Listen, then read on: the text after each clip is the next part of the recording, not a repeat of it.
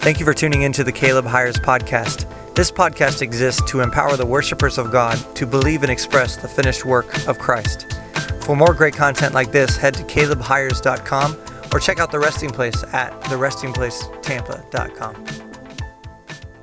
Hello everyone, thank you for tuning into my podcast today. This is Caleb, and here is your Thursday thought of the week. This thought comes from my new book, 195 Thoughts Worth Thinking About.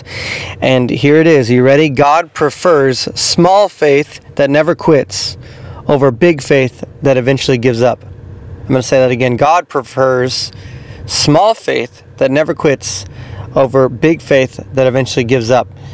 And I get this idea from a revelation in Matthew 17, 19 through 20. I'm going to read that in just a minute, but it's the story of the disciples trying to cast out a demon from the epileptic boy, and the father brings the boy to Jesus after the disciples fail. And Jesus immediately casts out the demon and heals the boy. So right after that, the disciples go to him privately, and here's what it says. They came to Jesus privately and said, "Why could we not cast it out?"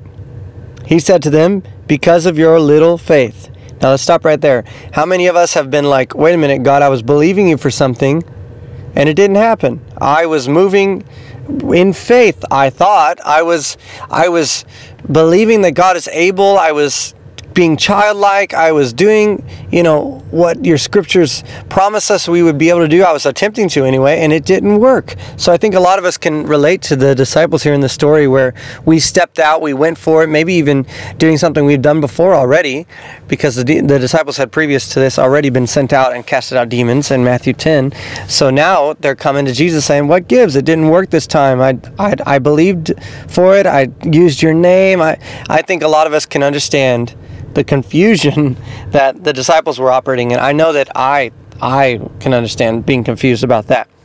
So I just want to talk about that word little, because it's true that God prefers small faith that never quits over big faith that eventually gives up.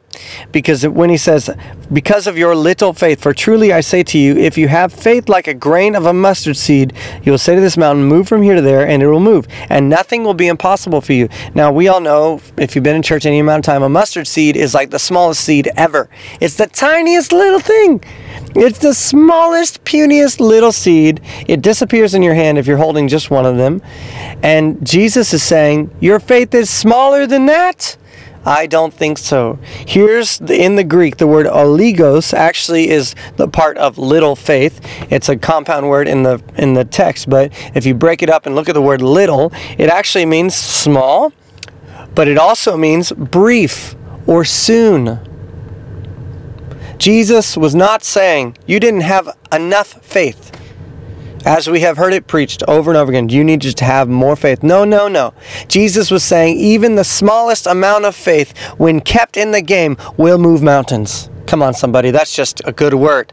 It doesn't matter how big your faith is. It just matters how long you keep it in the game.